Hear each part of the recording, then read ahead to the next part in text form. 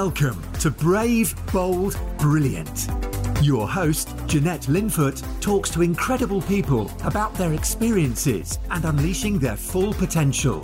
From the boardroom tables of big international business to the dining room tables of entrepreneurial startups, embracing opportunities, overcoming challenges, taking risks, while staying true to yourself is where the magic happens. Hello and welcome to Fire in the Belly. Today we have myself, Mighty Pete, and we're joined by Jeanette Linfoot. Good afternoon, Jeanette. Afternoon, Pete. Great to be here. Well, I should say morning for you because we're both morning time. Yes. So where are you dialing in from today? Well, I'm over in sunny Mallorca. I'm very lucky to be over here for a couple of months. Yeah. Well, that's it. So you have a split life, do you, between the UK and Mallorca? Not directly, actually. I mean, I live in London with my partner, Chris, but because our businesses are set up in a certain way, we can pretty much run them wherever we want to be. So we just thought, actually, why not have a bit of time over here? We were coming here for a month originally, and then we've extended it a couple of times, so we didn't quite fancy going back to quarantine. So, we're just running the businesses from over here. So, yeah, it's cool. Wow, that's like the dream lifestyle, isn't it? You know, people aspire for what you have. Well, you've got to visualise it, haven't you, and then make it happen. It hasn't always been like that, Pete, trust me. I'm sure. Well, tell us, Jeanette, who are you, what do you do, and where are you from? Great stuff. So yes, I'm Jeanette Linfoot. You can probably tell from my dulcet tones that I'm a northerner. I'm from Manchester, born and bred. I started out life up north, the youngest of three daughters, very sort of normal working class family, if you like.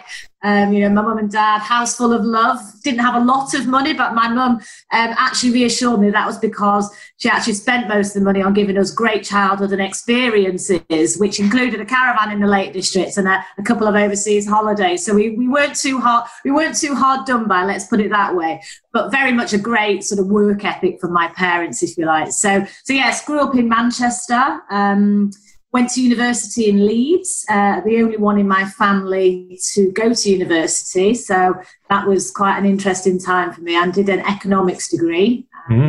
Does that make you the smartest in the family?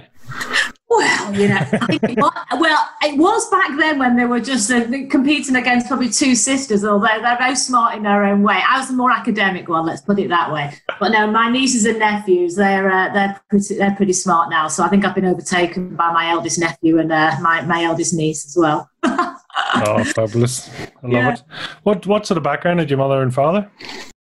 Again, they both were from Manchester originally. Mm-hmm. My dad was actually born in Moss Side, which is now it was quite a really rough part of Manchester, but back then it was sort of, typical Coronation Street type area.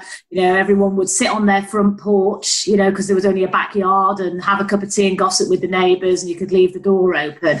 But yeah, so my dad was a plumber. My dad passed away 8 years ago, so gosh, I miss him terribly. Actually, even now, every day, I always think about my dad.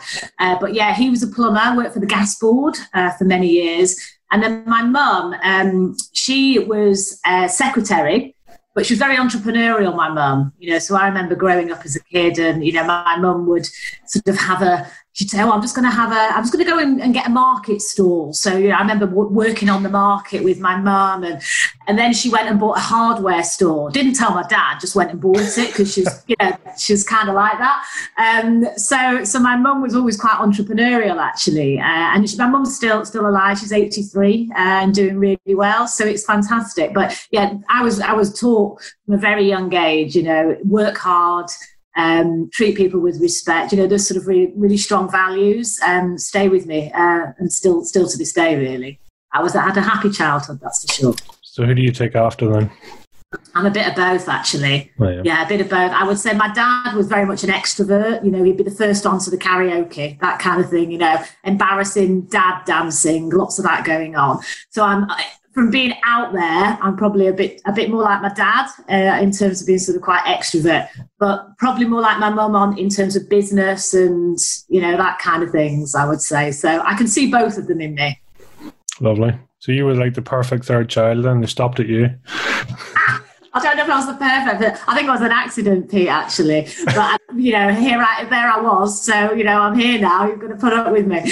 But, You were destined. You were meant to happen. I definitely had the easier ride compared to my elder sisters, that's for sure. I think my mum and dad were quite chilled out by the time I came along. So, yeah. We're gonna get you in real trouble with your sisters here, So, I love it. So tell me, what does Fire in the Belly mean to you? Well, I think it's about following a passion, and when you really feel something, and it literally that it's in your guts. And I think it's being tenacious. It's around following your dreams. It's about having a passion for something and having the drive, determination and focus to follow that dream and to, whatever, whether that's in a personal scenario or business or life, I think that fire in the belly where you're excited, you're nervous, you're kind of full of potential. For me, there's a lot of things in there, but it's all around passion, energy, and making things happen, I would say. And is that something you feel you have? In bucket loads. Seriously, I'm really lucky because I guess I've always loved what I've done. Of course you have good days and bad days, don't you, in business and in life. But generally speaking, I've always followed a path that I've really enjoyed, and I really find it's congruent with my values. So I was 25 years in the travel industry, which is a fantastic industry. And, in the travel industry, you work incredibly hard. You will not find a more difficult trading business than a travel business because the margins are so thin. But by God, it's a lot of fun. You meet some incredible characters, but it's not a 9 to 5. You are traveling a lot, so the lines between your personal life and your work life are very blurred. But it's an industry that, who doesn't like holidays? You're changing people's lives, literally. And of course, you're giving a huge amount back to local economies. It's global. You're affected by every single thing that you can think of from a macroeconomic perspective. So it's incredibly challenging, but it's an industry that I absolutely love. So I spent most of my career in the travel industry for that reason. And then what I'm doing now, I'm absolutely adoring the property business we have, the mentoring that I do with my mentee clients. I genuinely care. And I'm really enjoying, I still work in the travel industry on mergers and acquisitions. But again, I work with really cool people that have aligned values, I guess, really is important. So, yeah, I think I live and breathe the fire in the belly. I'm quite feisty as well, so I, in a good way, not in a fighting way. I would never have guessed, Jeanette, honestly. It's like, so hit us with that shopping list of what you do there. So we have property business, we have a mentor business, we have the travel consultant. What do you call it? Advisory, mergers and acquisitions, yes. Yeah. That's quite a collection. Yeah, it is. And you know what? I love the variety and the freedom and the flexibility. And I came out of the corporate world about 2 years ago, just over. And in my last role, I was the CEO of the travel division for Saga, which is a big organization. I had 4 businesses, so the turnover I was responsible for then was sort of about 370 million. We used to make 25 million EBITDA, 1,700 people on the team. So it was quite a big corporate role. And when I came out, I just wanted to take a bit of time to decide what I was going to do, really. And sort of what happened was I started getting approached a lot by private equity houses, because in my previous role, when I was at 2 years managing director of the emerging markets, where I ran and bought businesses in Russia, China, India, all sorts of places, I'd done a lot of M&A, mergers and acquisitions. So when I came out of the corporate, a lot of private equity clients, approached me and said, listen, we're looking at buying business A, business B. Yeah. Would you work with us on the deal? And because I've ran businesses, I know what good looks like in that space. So that sort of was the first business, if you like, that I set up on my own outside of the corporate world. But it was sort of an adjacency. It was a natural transition, if you like. Sure. So I still do that now. But on top of that, I now have our property business, my mentoring business, and my podcast, which I've recently launched, as you know, Pete. So give us a shout out, the podcast name. So it's Brave, Bold, Brilliant. That's the podcast. And it's all about how we've all got greatness within us and we can all achieve our full potential. But in order to do so, you do have to be brave and push yourself out there. You need to make an impact and be bold in what you do. And of course, when the stars align, everything's brilliant.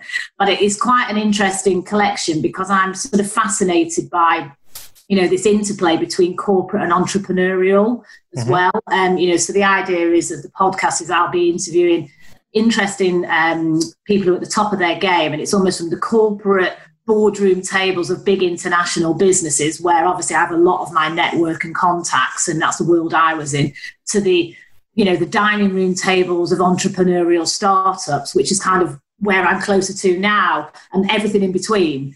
It's cool. I'm enjoying it. Really good. Sounds like it's a bit of a guilty pleasure for you then to get talking to all these people and find out their passions. Yeah, it is genuinely, because I'm just fascinated by how people overcome challenges, how they create opportunities, what are the sort of the mindset that helps people get to those positions, how do you approach failure? So I'm just genuinely interested and fascinated by the whole topic, really. And, when you talk to someone, very often, well, you'll know yourself from your podcast, you bring things come out that probably would never, ever be sort of aired, if you like, or discussed. And that's really fascinating. And ultimately, that's helping other people who are listening, because, people go, gosh, I never knew that. Or, oh, I suffer from that. Yeah, that makes sense now. Or, oh, I've never thought of that for my business. That's a great idea. I'm going to apply that to my world, So I think it genuinely helps people to be able to listen to a range of different experiences. Yeah. Absolutely. I think that's, it is cathartic in the process as well. And as you say, it's sharing ideas and visions and goals. It really seems to help. So take us right back then. Young Jeanette, what were we looking at? Okay, so you were looking at the youngest of three. Mm-hmm. So I guess really when I look back, to my childhood, I had an incredibly happy childhood, for sure. My mum and dad were brilliant. But, I guess I was always the little one, jumping up, going, look at me, I want the attention, so I'd be the first on the dance floor, and all that kind of stuff, almost sort of a bit of a show off, I suppose, really. Quite a tomboy as well, I'd be climbing trees and doing God knows what. So I was always sort of a happy kid, I think, really, always quite out there and, really enjoyed time with my sisters because of the age difference. So my middle sister Andrea, she's 5 years older than me, but my elder sister Alison is 8 years older than me. So if you think about it, by the time my elder sister met her husband quite young, so sort of by the time she was 16, she was sort of off out dating and all the rest of it, and I was 8. So I guess I had quite a period of time where I was not exactly an only child, but I had a lot of time with my mum and dad, I guess, on my own, because my elder sisters were off doing their things as you are when you've got an age difference. So that was quite nice, because it did mean that I got sort of quite special time with mum and dad on my own as well. So it was cool. But I just have very happy memories of being a kid, really. Lots of fun, lots of energy. We had a caravan up in the Lake District when we were kids, from me being about 4.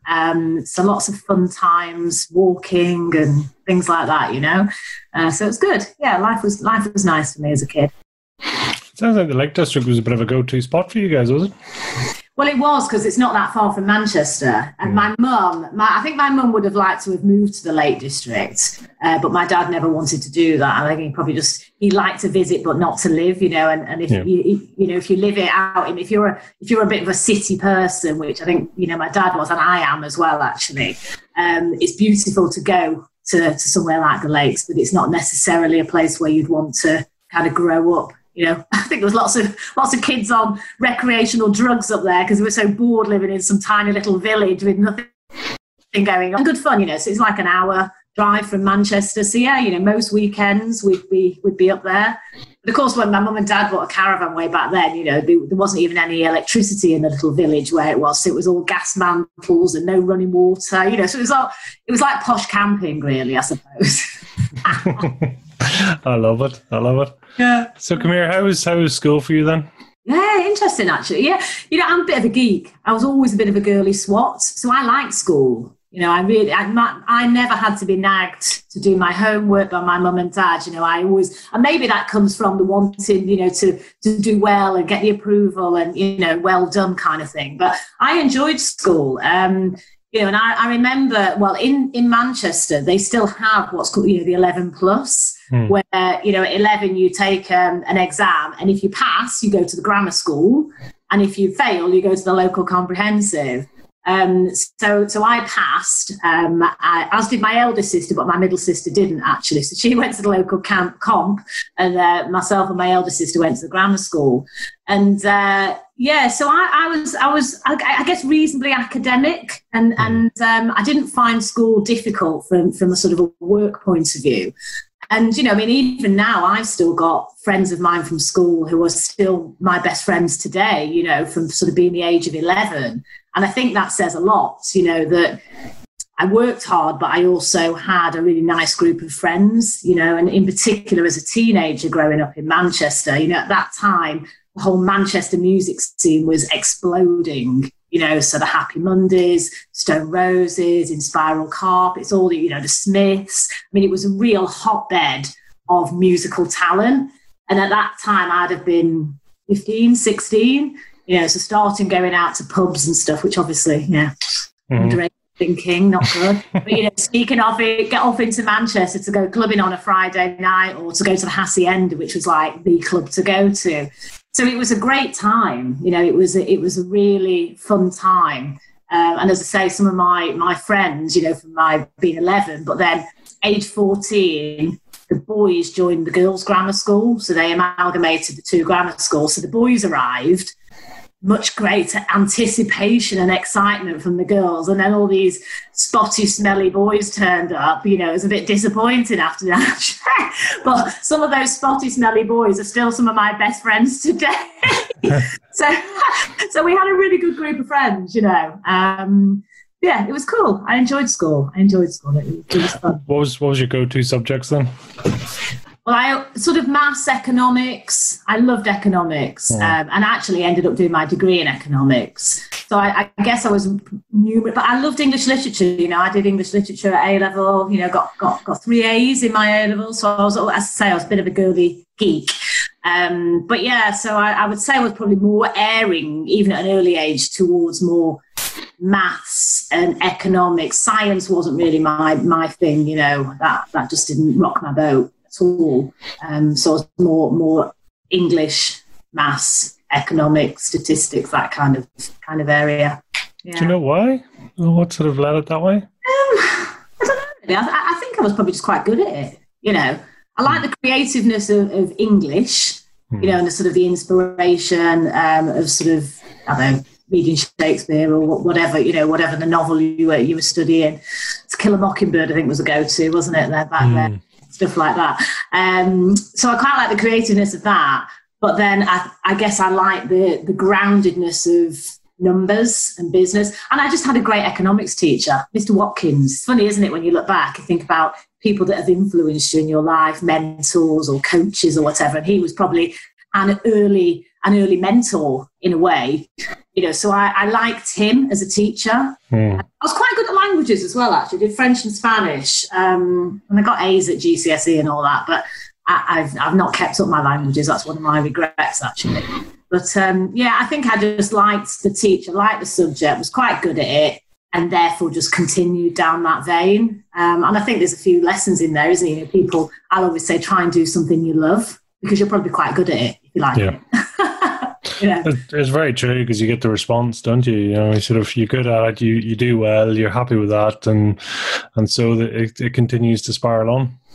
Yeah, and you build momentum, don't you? I think it does tend to sort of snowball, as you say.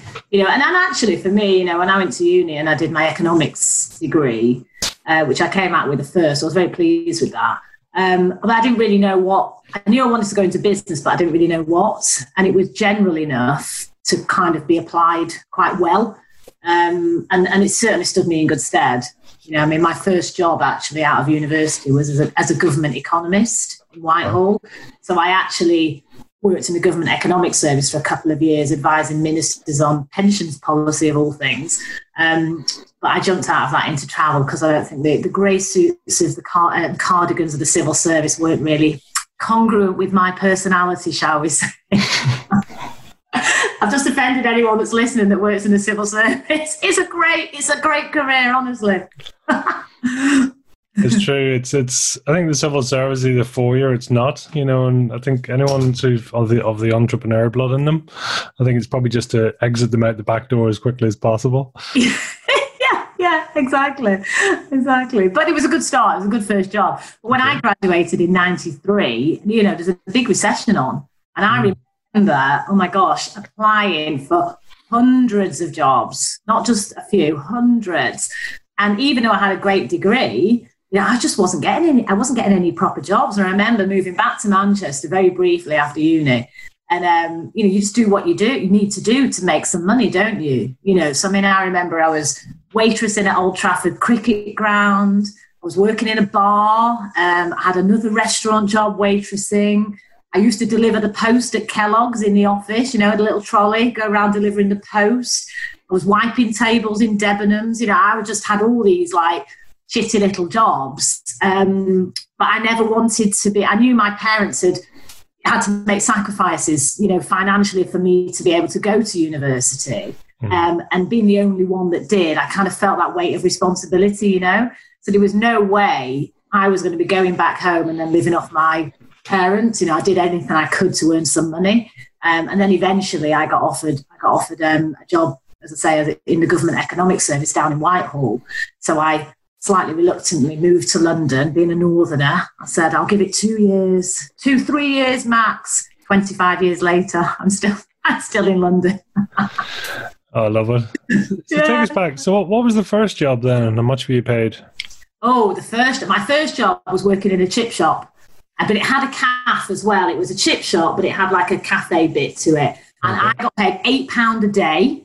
And I would, on a Saturday, I would start at sort of 8 in the morning, and I'd finish at 7. And I got £8 a day. And I got in there because my dad played snooker with the guy that owned the chippy, and my sister had worked there before me. So it was that was my first job. And so at the end of the shift, on a Saturday, you'd have the lovely nylon kind of dress and the tabard, the apron over the top of it. And I'd get home, and my God, the stink of, chip fat. One spark, I'd have gone up like a Roman candle, Pete, seriously. But it teaches you, good lessons, doesn't it? Hard work, you just do what you need to do. And it was a lot of fun. Actually, looking back, it was a lot of fun because you'd get all the old boys coming in, and they'd have their habit. You have your regulars, you have this little chat with them. And, so it wasn't bad. It was quite a fun thing to do. And I didn't know any different, did I? So for me, £8 was £8. I'll take it. Isn't it amazing? That's the thing, because those days you haven't a whole lot to spend it on. So you're like, well, God, I'm going to be rich. It's amazing. But I mean, you're sub £1 an hour. I can't quite work it out, but you're 80 or 90p an hour. So it's not. But at the same time, as you say, the morals and the ethics and the environment and the social interaction, it teaches you so much. Yeah, but even my parents, when we had pocket money, we never got it just for free. We had to do something, £1 a week, pocket money. I'd normally have to do the ironing or clean the car or whatever it was, So that again, we got an extra £1 actually, because my dad used to give us £1 to go down to Woolworths to buy a 7-inch record every week. So that was like a treat. So I really got £2 in reality, but one was dedicated to a 7-inch vinyl. That's great. It's great experiences to go away and do that. Yeah, a lot of fun. So then into university. So you went to Leeds University, studied economics. Yeah, I did. And just a fabulous time. I mean, I look back now and I just think, gosh, at that age, 18, you think you know it all, don't you? You think you're so grown up and this, that and the other. And looking back, you think, oh, well, that's quite a big thing, really, isn't it, to leave home at 18 and go off. And, so obviously the academic side of it is great because you're learning for me, I was doing something I enjoyed. My choice of topic I loved, as I said, so that helped. I did economics and management studies actually, so I sort of had a broader business bit to it as well. But also, it's the first time you're managing your own money, really, isn't it? A budget, you're away from home, you got to do your washing, all that kind of stuff. So I think it teaches you some really good life skills. And again, some of my best friends, are friends that I made at university. So it was I definitely burnt the candle both ends. I worked hard, but I really played hard as well. So sometimes we'd be out, you go clubbing like 3 or 4 nights a week. I mean, how does that even happen? If I have a late night now, it takes me like a week to recover. But back then you just got a lot more energy, haven't you? You go out with your tenner, and it's £1 a pint.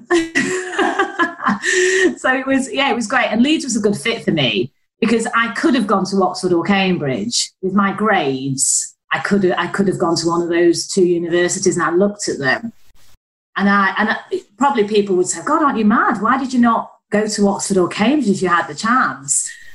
But I just knew it wasn't the right fit for me. Yeah. I just wouldn't have felt. Maybe this comes back to a bit of the old imposter syndrome, sort of thinking that you're not good enough to be there and you don't fit in. So maybe there was an element of that. But I chose Leeds because it was great for economics, actually, which is what I wanted to read. And I just really enjoyed the whole setup. It felt much more real to me, moving from Manchester to Leeds, 2 northern cities. So it was perfect, absolutely perfect. So I don't regret my choice at all.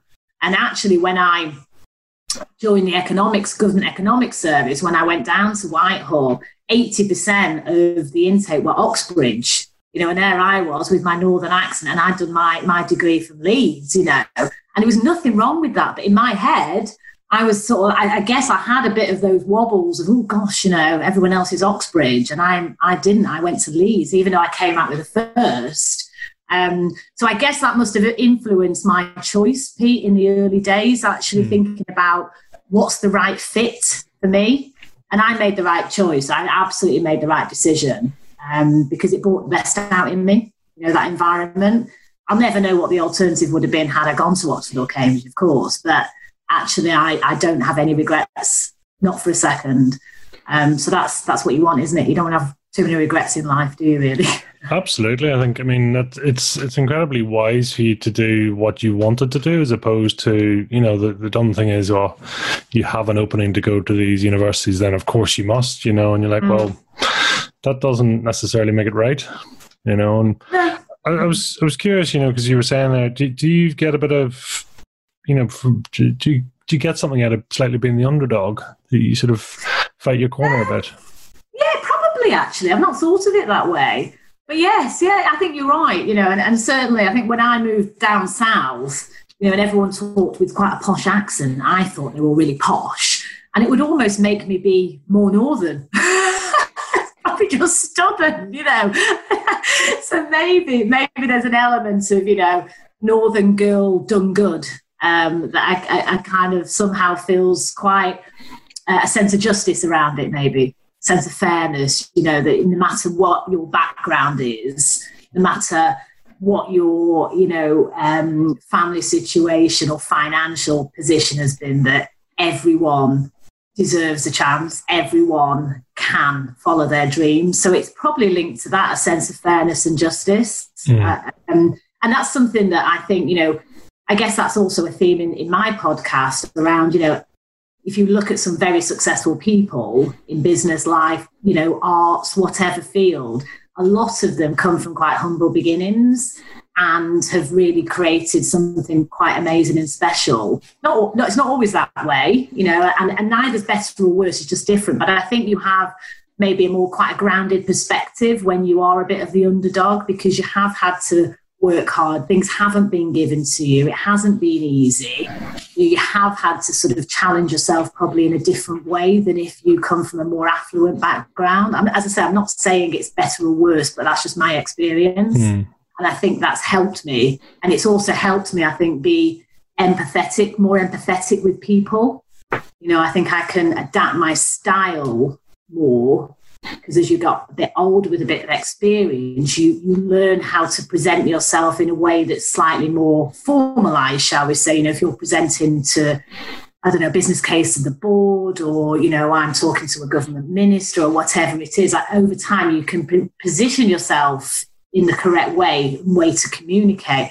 But if you come from more humble beginnings, I think you can also have an affinity with the cleaner or with whoever's the pot washer in the kitchen, and you can have a good rapport. And that's helped me, I would say, in my life in business, being able to kind of span the whole spectrum of people, because now everyone's got value, haven't they? Everyone deserves respect. Absolutely. So I think that's probably, maybe I like being the underdog. I don't know.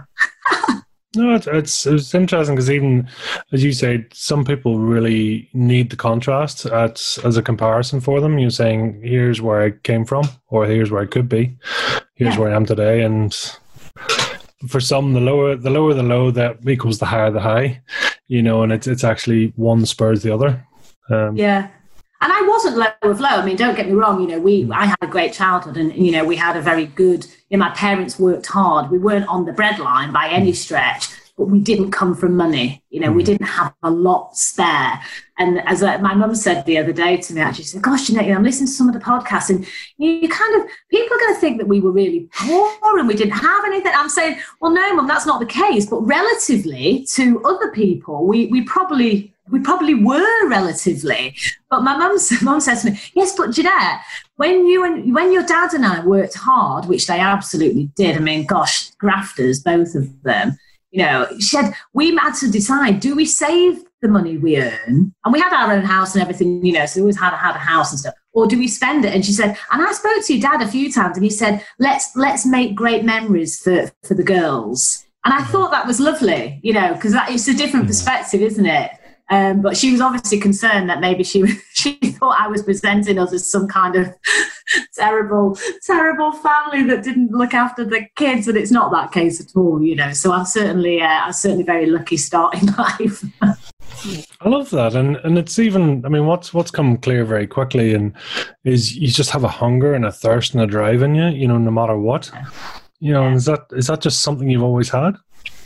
Yeah, I think so, and it probably comes from what I think it does come from childhood and your upbringing. I think the work ethic was definitely instilled in me from my parents, for sure, and I think the idea that you can achieve anything probably came from my mum, because she was quite brave with a lot of the things that she did. Even though her main job was a secretary, the fact that she went and bought a hardware shop just because she wanted to do it is quite unusual, back then. My mum was, still is actually, she was a great violinist. So when my mum met my dad, she was in an orchestra. And so she travelled all over the country and stuff, playing in the orchestra. So she's quite feisty, my mum, in a way, but she's very quiet, so quietly spoken. You wouldn't think that she was that sort of fire in the belly type person, but she absolutely is. So I think I learned a lot of that, you can achieve anything you want, actually, if you set your mind to it, comes from her. And I guess the third aspect was this, I suppose, needing to be loved and approved of, and, the recognition, good girl, you've done well, you've got an A again, and I think that has definitely sort of drove me on. But there's a flip side to that, because a lot of people talk about imposter syndrome, and I think it's a common thing. It's something that I explore a lot with my mentee clients, actually. But I think you have to recognise where it comes from, because it can be debilitating. If you let that take over, you can find that sometimes it could hold you back. It can stop you from taking the right course of action because your insecurities kick in, and you just have to kind of observe that, understand where it comes from, and go, actually, I am good enough. I am good at what I do. I deserve a place at the table. I can do this, and just reframe it a little bit. And I think that's what I've worked quite hard on over the years. I'm very proud of where I'm from. I understand where some of these feelings come from and why I react the way that I do in my gut sometimes. But your gut isn't always right if it's coming from the wrong motivation, So it's just trying to get that right balance. But yeah, those are definitely factors, I think, that have spurred me on to be successful, to always give it a go. don't worry too much. Just try your best and see what happens. You know? It is always a fine line, isn't it? Especially through teenage years and all that, that you get praised for doing something well, or, you know, passing, or... But yeah, there's a fine line, not tipping it over, that actually, you know, I must do this. And as you say, then you just create an impossible target for yourself. Yeah, and I think it's important to celebrate the wins along the way, isn't it? And that's something that I've not been great at, I have to say, over the years. Chris, my other half, is always saying, you know, it's great that you're ambitious. It's great you're always pushing on to be better and do more and be a better person and build the business, but enjoy the ride as well. Don't miss the journey. So it's something that I'm getting better at. But I still have to work at it, because my natural drive is what next? Okay, I've done that, move on. What's next? And actually, it's important to just celebrate, even if it's a small wins, just sit there with a cup of tea and a ginger nut, you know, say I've had a good day today. And, you know, it doesn't always have to be the big things. It can be the small triumphs. So yeah, I've had to work at that, because my natural drive is push on. Do you take time out for gratitude, for goals, for self-reflecting, you know, on that side? Yeah, I do actually. But again, that's probably something that I would say I've done more since I've probably been in my 40s. I think in my earlier career, I was quite ambitious, and I always knew roughly where I wanted to go. But you're so busy in the moment and taking the opportunities and building your career and climbing the ladder, whatever it is, I don't think I sat down and had a life plan when I was in my 20s. I know I didn't. And I probably didn't really in my 30s. I was more in the moment. And yes, I'd sort of have a next goal in mind. I didn't really say, well, why am I here? What's my purpose? What legacy do I want to leave? Whereas those are questions that I definitely asked myself a lot more in the last 5 years, I would say.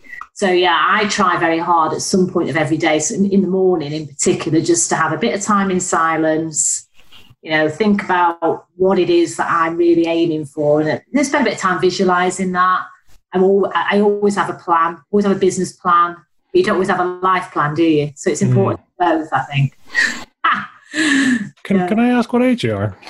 I'm 48.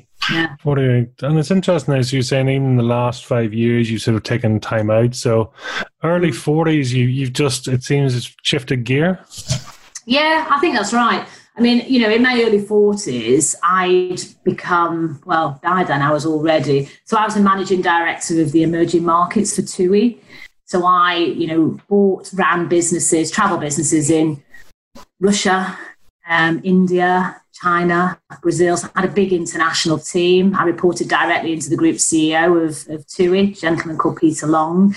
But I was very often, or not always, but very often, either the only woman in the boardroom or one of two with a profit and loss account. Yeah. So that's the difference, like being on the hook for the numbers and running a business in its entirety. So, you know, I was full on. Yeah, I was absolutely full on. I mean, I could be away 50% of the time. You know, my weekly commute sometimes would be to Beijing. I'd leave on a Monday morning.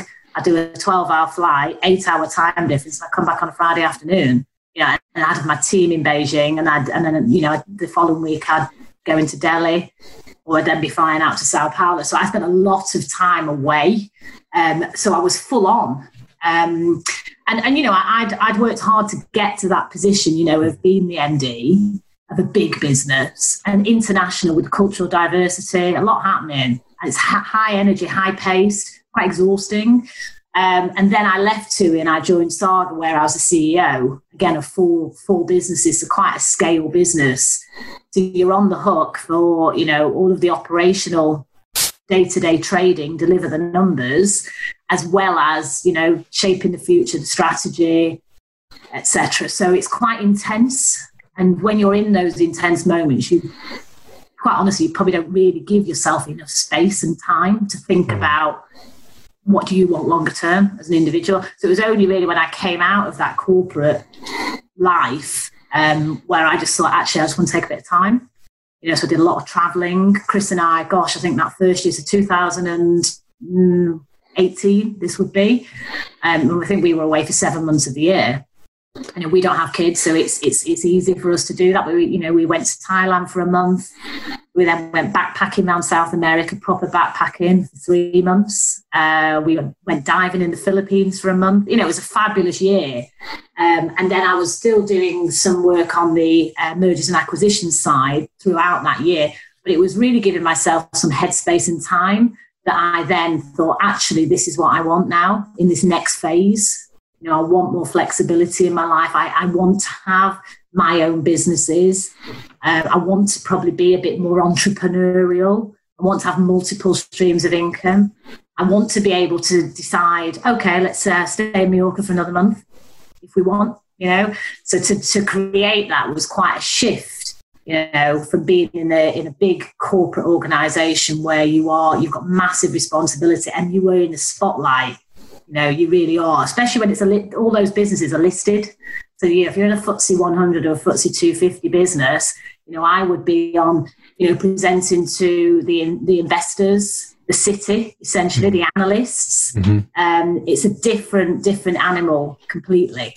Not worse, just different. And I had a great time in my career, but I'm really enjoying the variety and the flexibility. And I think if anyone has an opportunity at whatever point of their life to just step back, reflect, and think about what you want next and what's important long term. What do you want written on your gravestone?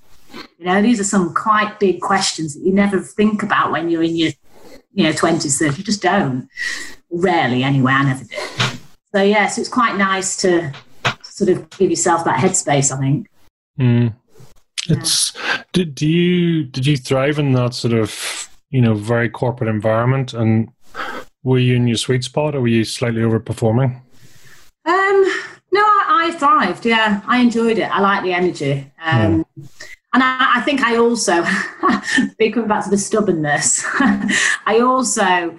I knew I had the capability, even though I'd have the odd wobble and imposter syndrome, am I good enough?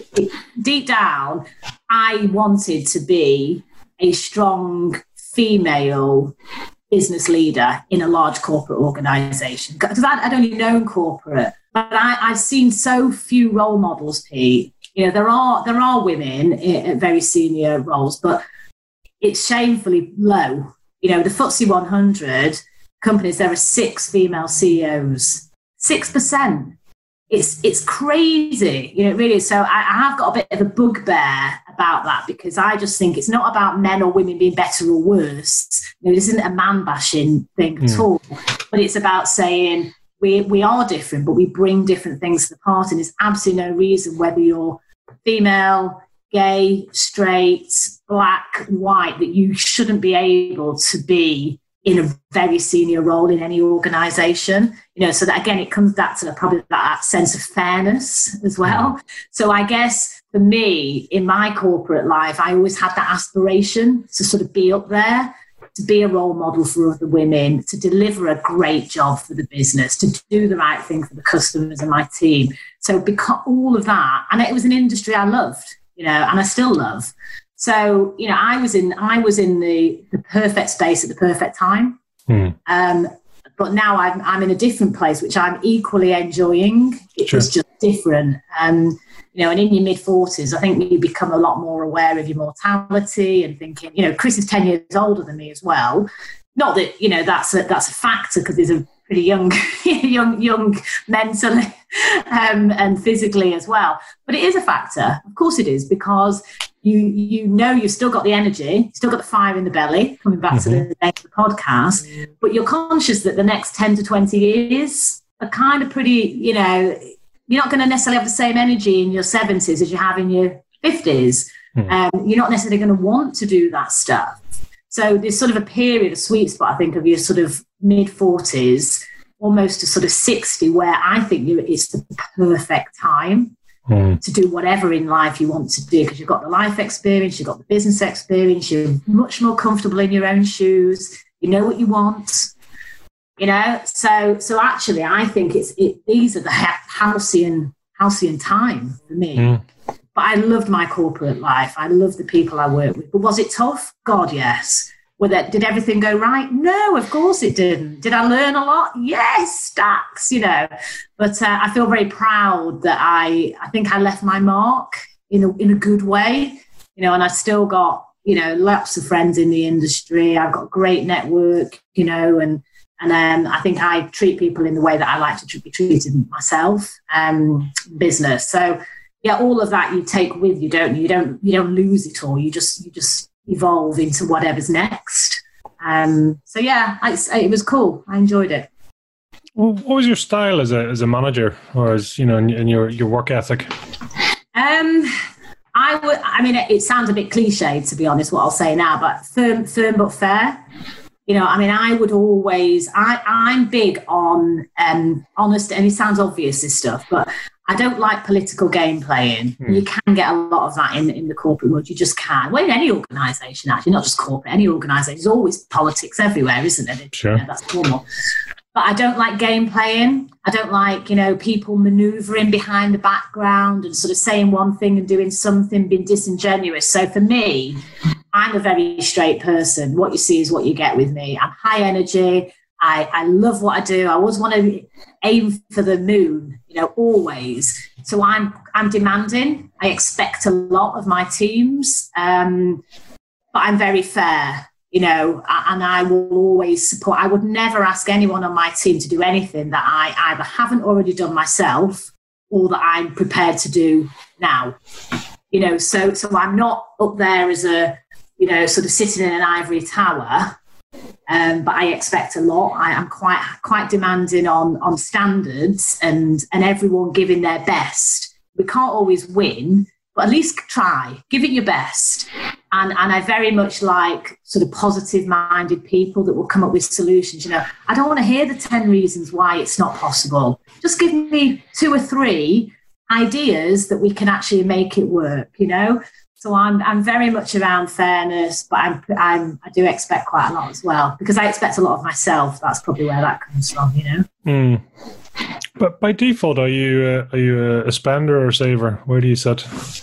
Oh, that's a good question. I would say historically I was probably a saver, which I think comes from probably family background. Make sure you have something put away for a rainy day. I think now I'm much more an investor to create wealth and then enjoy the spoils of that wealth. You know what I mean? What's the point? What's the point in having, being the richest person in the cemetery? But you've got to get the balance, haven't you? Now, so I would say I'm much more of an investor than a saver. How can you put your capital to good use to create passive income or future? Growth in key result areas, all that kind of stuff, or new businesses. But do enjoy it as well. Spend a bit. Don't spend it all. I was going to say the economics degrees is bound to, it's where it sits with all that. That's it's always interesting to see people's risk profile. Yeah, but I'm all about I suppose putting capital to good use to create growth. I'm a growth person. All the businesses that I've been have either been turnaround, transformation, or it's been expanded into new international markets, or it's been mergers and acquisitions. I'm all about growth. Even in my corporate life, I was never one just to tick over, just to sort of, that's just not me. And I guess that comes from the ambition, the drive, and always wanting to do better, to be the best we can be. And then to do that, you have to invest as well. You can't do it just on a shoestring. So it's just trying to get that right balance, isn't it, I think?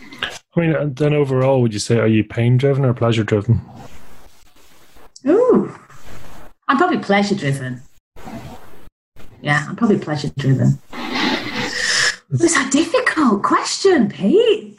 Well, no, it's interesting because as you say, you enjoy the challenge. It's the firefighter. You come into the challenge. So I was maybe I am more pain driven. Maybe I am. I'm a bit sadistic actually, and I'm always on to the next thing. But I think it's neither one or the other, is it? I would probably historically be more pain-driven, thinking about it. I'd always be pushing, what next? And I'm still doing that. But as I've got a bit older and a bit wiser, I also think it's important to enjoy the journey. It's important to celebrate the wins. You know, I'm not frivolous. I'm not out there, you know, spending loads of money. Spend a bit, you know, and also be kind to the people around you. You know, I like to give. You know, I get no greater pleasure than, you know, buying my nieces and nephews something, or helping them. You know, if they're struggling in a certain way, I like to give whenever I can. You know, I do a lot for charity. So, yeah, I don't know. Maybe helping others and it's not spending in a traditional way. Yeah, interesting. Though. Never thought of that.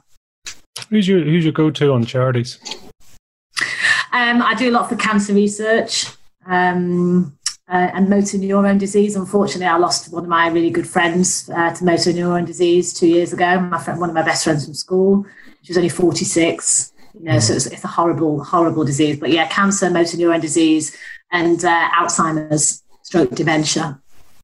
Because I think those areas are, well, one is a personal aspect to me with the motor neurone disease, but then I just think dementia, Alzheimer's is such a horrific disease that actually affects so many people, and you know, it's a really high proportion of people in the future are likely to suffer with that. So those are probably my three go-tos. Yeah. And in terms of legacy, are you at that stage in your life where you? Well, yeah, the legacy for me is I've got, my sisters have been very fertile. So whilst I don't have children, Chris and I don't have children, my sisters kept that side of the genetic line very, very well sorted. Thank you very much. So I'm a brilliant auntie. I love being an auntie. I adore my nieces and nephews. So I've got 5 nephews, 2 nieces, 2 great nephews, and a great niece. So I'm cracking on, right? So yeah, for me, the legacy is, because we don't have part of what building the property business is, one, to create a lifestyle that's going to be great for Chris and I, but it's also to leave something for my nieces and nephews. You know, so that's the legacy for me. And it took me a while to sort of think about that, because, you know, and this might resonate to some of the listeners, maybe women that don't have children. Because the natural thing when someone says to you, what's your legacy? For people that have children, it's obviously their kids. And if you don't have kids, it can sometimes make them, oh my God, you know, what is my purpose? Why am I here? Because I'm not continuing the family in the way that my sisters did. But for me, so the legacy is my nieces and nephews. But then the other side of that is I firmly believe, and I've got a thing about every woman and girl being able to fulfill their potential, because I think there's so many, you know, over 7 billion people in this world. Half of them are women, but if you look at certain areas of society or developing countries, you know, women don't have the same opportunities, even in the Western world. I mean, we're talking about, you know, being on the board and things like that. You know, as a woman, it can be more tricky, and this isn't woe's us, but I think my long-term legacy as well as the family side of things would be to help as many women achieve their potential in life as possible. So I've got a long-term vision where, and it's just an idea at the moment, I'd love to, longer term, be able to afford to have some kind of foundation which almost connects business women in the Western world with small cottage industries in developing countries, whether that's in Africa or Asia, because then you're helping the source, you know. And I did a development program when I was at TUI, actually, and I went out to Thailand. There was about 10 of us went. And part of it was a leadership development program, but the other side of it was helping a local business on the ground. And this business, the one that I went into, made banana products. Okay, it was a tiny little village. There were about 200 people in the village. No running water, no school. You know, no kids didn't have shoes. They lived in wooden shacks, right, in this place. But the leader, the female leader of the village, had a banana business, and they made banana chips, banana cake, you know, handbags out of banana, you know, dried banana skins and this kind of. And honestly, it was one of the most meaningful things that I have done, because to help her, you know, and how she could bring her product to market, you know, to bring more money in, that therefore meant they could get running water in that village. And it just stayed with me. So I guess I've got this sort of idea in my mind about how cool would that be to do something like that globally makes more of an impact, and how fulfilling as someone from the Western world to be able to do that. So it's a real win-win, you know, on both sides. So I guess that's the other side of the legacy that I've got in my mind. It's longer term though, Pete, obviously, but it's there as an idea at the moment. Absolutely. Well, listen, that's what it's all about. You know, your C-type goal and put it out there, you know. Just leaping back a bit, I mean, I'm curious, you know, you mentioned 6% of, you know, female CEOs are in exec positions. Yeah. What's your take on that? Why has that happened, or why is that case? Well, that's in FTSE 100 companies, so those are in the big listed companies. You know, and what you tend to find in the entrepreneurial world, it's different. The numbers are different. There are more women. You know, in the property world where we are, you tend to find quite a lot more female property investors, because it fits around flexibility of kind of, you know, childcare, etc. Right?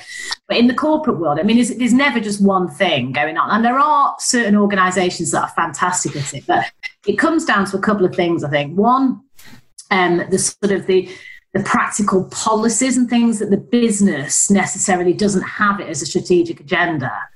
And it shouldn't be, I'm not a big believer in quotas and things like that. I think it should be the best person for the job, genuinely. However, you have to feed the pipeline, you know, and if what tends to happen, I mean, it's certainly in the travel industry, it's very, you know, the travel industry is 65% female, because if you think about the sector, you know, you've got travel agents that tend to be more female. You've got cabin crew, you know, tend to be more female. So as a proportion at lower levels, it's a much higher female industry, actually.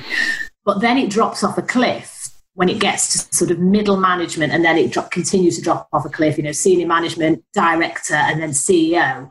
So, and the reason really is a couple of things. One, I think the policies aren't necessarily conducive, you know, so they don't have flexible working necessarily. They don't allow things like job share, you know, travel. You need to travel. So there's a sort of a, you know, an inherent, it's more difficult, isn't it, for women if you've got childcare arrangements to all of a sudden have to be away for 2 weeks, you know, where you're going doing business in whichever part of the world. So that is just sort of, you can't really do a lot about that, to be honest, that aspect of it.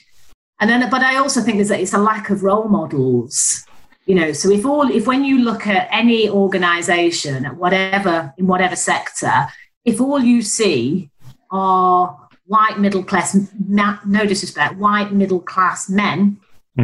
So if you're a woman, if you're black, if you're gay, you know, all the different diversity aspects of society are not represented, right? So then you think, well, hang on a minute, I can't see anyone that looks like me. I don't know that this is possible for me in this organisation. So, but then you have to build the pipeline, you know, you have to have policies, recruitment policies, career development plans, targets, if that's the thing that you want. As I say, I'm not a big believer in quotas, but you can have other metrics that show that you're on track.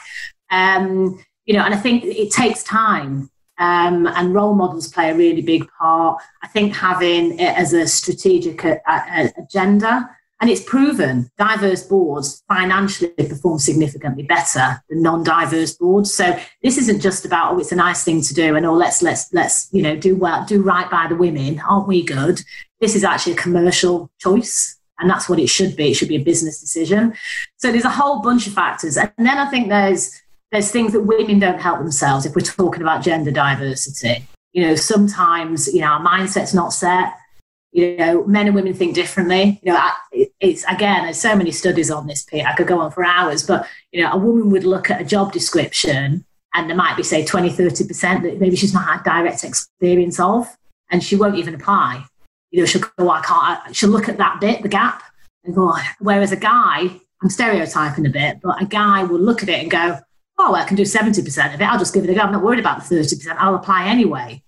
So men tend to hold their hand up and keep their hand up until they get noticed, it's, and things like going in to negotiate your package and remuneration, men tend to be better at it than women. I am generalising. It's not always the case, but it's more of a natural skill. So women have to sort of learn to be a bit stronger in some of those areas, or to support each other as well. And the organisation needs to be more empathetic to that, So it's a fascinating area. But as I say, commercially, it's proven diverse boards perform better. Businesses that have diverse boards, and that's not just gender diversity, any diversity.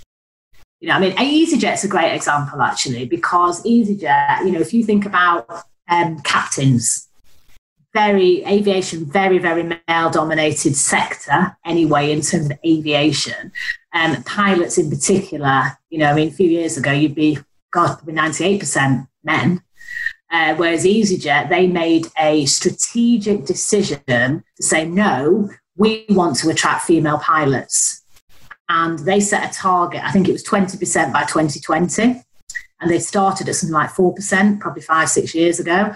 So they made a conscious decision, and they've overachieved that target now, because it was a strategic priority. It was set at the board, it was backed by the CEO, and they had a whole bunch of initiatives to achieve that.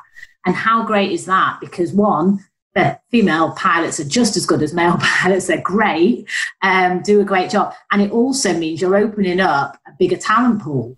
Because women go, oh God, yeah, that could be a career for me. But EasyJet go into schools and they talk to girls and boys that if you want to be a pilot, this could be a career choice for you. So it's things like that make the difference, really, I would say. But yeah, I don't know. I've never walked around with a chip on my shoulder about it. It's something I'm passionate about. But I also kind of believe, if you walk into a room thinking there's going to be a problem because you're a woman or whatever, because you're black or because you're gay or because whatever, there probably will be a problem because you've got it in your mind. Whereas if you just say, I'm going to do the best I can, I'm going to be congruent with my values, I'm going to do what I say I'm going to do, I'm going to deliver the results, I'm going to speak with honesty, integrity, and everything to do with that. And 9 times out of 10, that will stand you in good stead, and you'll do a good job and you'll be recognised for it. So it's a complex area, isn't it? Talk to me about mindset. Say again, Pete? Talk to me about mindset. Oh, it's everything, isn't it? Absolutely everything. I'm a massive believer that if you work on the inside out, work on yourself, work on your mind, then it will be reflected in your outside results or life, tangibles in the outside part of your world. So, for me, I think it's around getting rid of the limiting self-beliefs, whatever they are. And I think it's proven, isn't it? I don't know if you've ever come across Ryan Pinnock, but Ryan, if you ever listen to any of his stuff, and I think it's baked in science, this, but the way you respond as an adult is pretty much formed from the ages of 0 to 7. And I do believe that, and that's not about having a good childhood, a bad childhood. It's just that those values that are quite entrenched in or behaviours, maybe attitude to money. Money doesn't grow on trees. Money doesn't buy you happiness. Well, how do you know? You haven't got any. But some of those perceptions are formed at very early age, aren't they? And they stay with you. And I think sometimes that's great, because those values can really drive you forward. We're talking about me, and the drive to want to succeed and be better has definitely helped me. That's been a positive in my life. But the imposter syndrome side of feeling not good enough, one, it can make you not feel great, it can hold you back, and it can stop you in your tracks. So you have to be able to sort of recognise, when is it useful and when is it debilitating, and when am I actually limiting myself because of that mindset. So I think mindset is at the heart of absolutely everything. It's everything in life, not just in business, career, relationships. I see it time and time again, where people don't have happy relationships, happy personal relationships. They almost reject love, and that's probably because they don't think they deserve to be loved. So therefore they attract the kind of men or the kind of women to them, that therefore are not going to give them love. So it's the whole big thing around, if you believe believe you're a certain way, then you probably will be.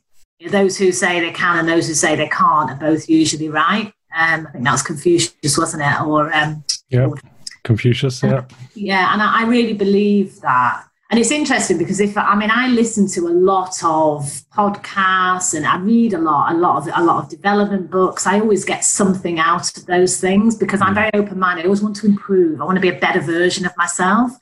So if you listen to, say, Tony Robbins, I love Tony Robbins. I know he's a bit kind of out there, a bit American and stuff. And I never used to like him, but once I started listening to him a bit more, I actually quite like this guy, but he talks a lot about, whatever you tell yourself, you will become. So if you say someone's a smoker, oh, well, I'm a smoker. Oh, I've always smoked. I can't give up smoking. Oh, well, of course I am a smoker. The chances are they're not going to give up smoking because they've told themselves they're a smoker. I'm a smoker. So even at that kind of level, whatever it is, or, I'm big boned, trying to lose weight. Oh, I'm big boned, but I'm big boned. No, you're just fat. So if you say to yourself, no, I am going to be fit and healthy and I am going to, I am that person, then you will become that person. So I'm a massive believer in the power of mindset. I think it's absolutely everything, to be honest. And it's probably something that, if you think about the education system, somebody talks about, is it? It's the same as, financial education in schools is atrocious. We don't teach our kids how to manage money, how to budget or financial nous. That's just not taught, is it? You're taught pure maths and there's a place for that. But there are certain life skills, I think, and probably how to deal with your mindset. I don't think I came across any of that stuff until I was probably in my 30s. And now I listen to those kind of things all the time because I recognise just how critical it is.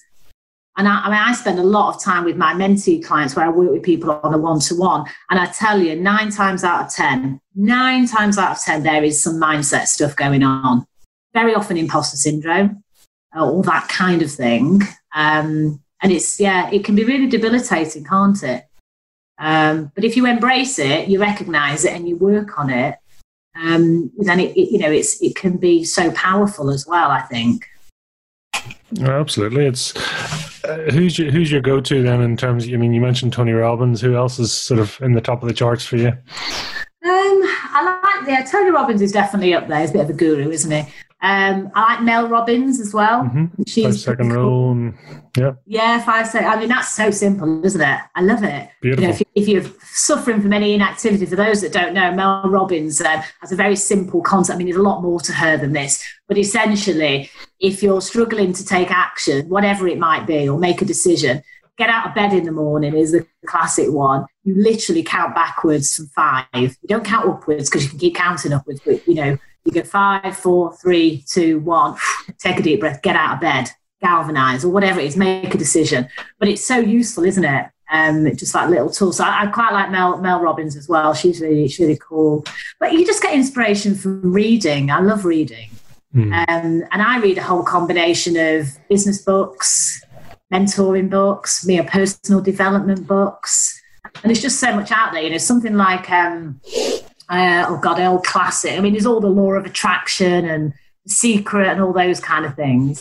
But there's a good book, actually, I don't know if you've read it, Pete, called The Power of Now. Naval Goddard. Eckhart Tolle, isn't it? Mm-hmm. And basically, again, that's simple. There's two main takeouts for me from that book.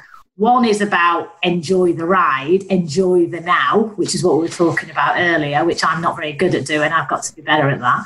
And the other one is that just if you're in any situation, it does not matter what the situation is. Could be personal, could be business, could be career, anything. You only ever have 3 choices. That's it. There are only ever 3 choices. One is you try and change the situation. 2 is you can't change it, you get out.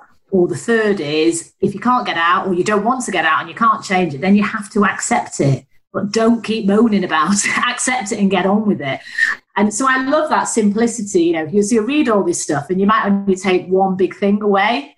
But I try to, I get a lot of inspiration from those kind of things. So podcasts, listening to people, reading. There's so much to learn, isn't there, from everyone? It's cool. Absolutely. What is your learning style in general? Oh gosh, I am a massive scribbler. So I'm very thorough. I would never, even if I'm reading a book and I hate it, I cannot finish it. I cannot not finish it. I have to finish. That's a geek in me, right? That's me. I'm doing a thorough job. I've been told to read it. I'm doing it, you know, and I'll see it through to the end. I never not finish a book, even if I'm not reading it. Even fiction, if I'm not even enjoying it, I'll still finish it. So I'm definitely very thorough. But if I read a business book or a mindset book or personal development, whatever it is, or if I'm learning something, I will always take notes. Always. I mean, I was rereading actually at the moment Stephen Covey, The 7 Habits of Highly Effective People. I'm rereading it, right? And I've got it here with me. So I have my sort of hardback sort of notebook, which the first half of it will be all like what I'm going on, doing business and stuff and whatever. But the back half of the book, if I'm reading something, I will always scribble down notes, because one, it sticks in my mind better by doing that. And two, you know, if I'm sat on the tube or whatever, and I'll be looking through my notebook, sometimes I just have a quick flick through and I can see a couple of notes of a book I've read and I think, oh, I've just reminded myself of that. So that tends to be my style. But I've definitely got into podcasts a lot more. I'm not saying that because we're on a podcast now and I've got my own, but I've got into podcasts, I would say probably the last 2 or 3 years. And I love the efficiency of it. So I'll listen to podcasts, whereas in the gym, I used to listen to music all the time. Now, 9 times out of 10, I will listen to a podcast. So you're training, you're being inspired, you're learning something all at the same time, aren't you? I can't write stuff down. That's the only disadvantage of that. But yeah, so it's a combination of listening, reading and note-taking. Do you need silence, or are you plenty of noise, or what's No, I need silence. Yeah, which is really annoying actually, because if I'm in the moment, I'm reading something and Chris comes bowling in, making a cup of coffee, and I'll be like, off, you know. So no, I need silence. Yeah, definitely, to be in the moment, fully concentrated. I get distracted by that. So no, I like to be quiet. And if we were to look at your notebook, are we going to see straight lines? Are we going to see scattered? Are we seeing different color pens? What do we, give us a picture? You are going to see really neat notes. Now, my handwriting's a bit of a score, but it's going to be small handwriting. I try and fit as much on the page as possible. I will do a couple of diagrams maybe now and then, you know, something like that. But no, I'm more, I don't know, I guess I replicate what's in the book, but in shortened version of the things that sort of stick out for me. And then I'll always, if there's an action, I'll always put an arrow. If it's something I need to do personally, I'll put a little arrow, and then I know that I need to put that into action myself. I love that little index for yourself as to calls for action or questions or queries or whatever. I'm a complete geek, I told you. I mean, shamelessly admit. Listen, whatever works. Exactly. Talk to me about role models. Okay. Yeah, I mean, again, massively important. I'm a massive believer that role models make all the difference. You know, you think about it, my early role models were my parents, right? Because they're, you know, probably for most people.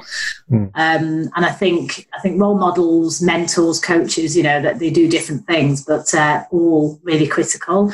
And I think with role models, in particular, if you feel like you're in a minority group or a situation where there's not many people that look like you that are in a position that you would like to get to, role models can really give you the confidence, the reassurance. And if you've got someone where you've got a great relationship with that person, it's not just that you can visually see them and a sort of a casual role model without a relationship. If you can engage with those kind of people, those role models can very easily turn into mentors, can't they, or into coaches. And that's always really helped me. And it's not always women, you know, it's often men, you know, it's whoever resonates with you. But if you can sort of surround yourself with the right people, and I know we all talk about this a lot, but it does make a massive difference. And to be inspired, I mean, I interviewed for the first interview I did on my podcast, I interviewed a lady called Chris Brown, OBE. And Chris Brown was the COO of EasyJet. She was the MD of the airline at TUI. We've known each other since, 2006 when we worked together, and she's become a great friend. But my God, I admire that woman so much. you know, for what she's achieved to come from. She comes from Strabane, actually, which you'll know very well. I think she said to me, God, it's the most heavily bombed. It's just she grew up there during the Troubles, one of 7 kids, incredibly poor family and difficult situation. And she knew that she had to, the only way she was going to get out of that was by education.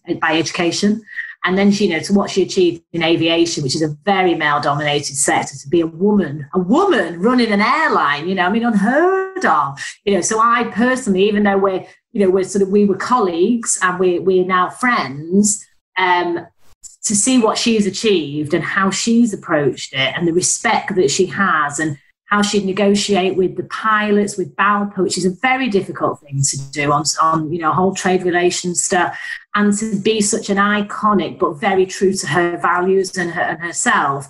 She's a fantastic role model for me, you know, and I take a lot from what Chris has achieved and what therefore has helped me with my career. So I think examples like that are amazing, aren't they? But role models come in all shapes and forms. There is no one size fits all. It's whatever resonates with you, I think. And in your career, have you followed, you know, have you used mentors? You know, no, obviously you've sort of almost come a full circle now and you are a mentor.